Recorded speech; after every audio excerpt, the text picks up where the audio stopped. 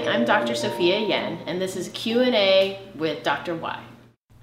We have a lot of patients ask, what's the difference between generic and brand names? So today we're going to talk about the difference between generics and brand names. The difference between generic drugs and brand names is pretty much the extra inactive ingredient. So it may be a different color or extra things like that, but the main active ingredient, the most important part, is exactly the same.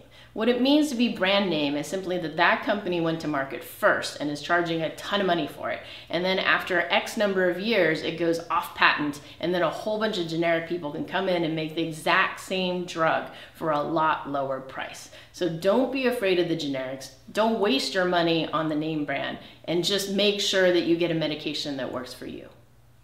Thank you for watching Pandia Q&A with Dr. Y. If you have any questions, definitely ping us on Facebook. And if you're ready to skip the trip to the pharmacy every single month, go to pandiahealth.com and sign up. Tell your friends.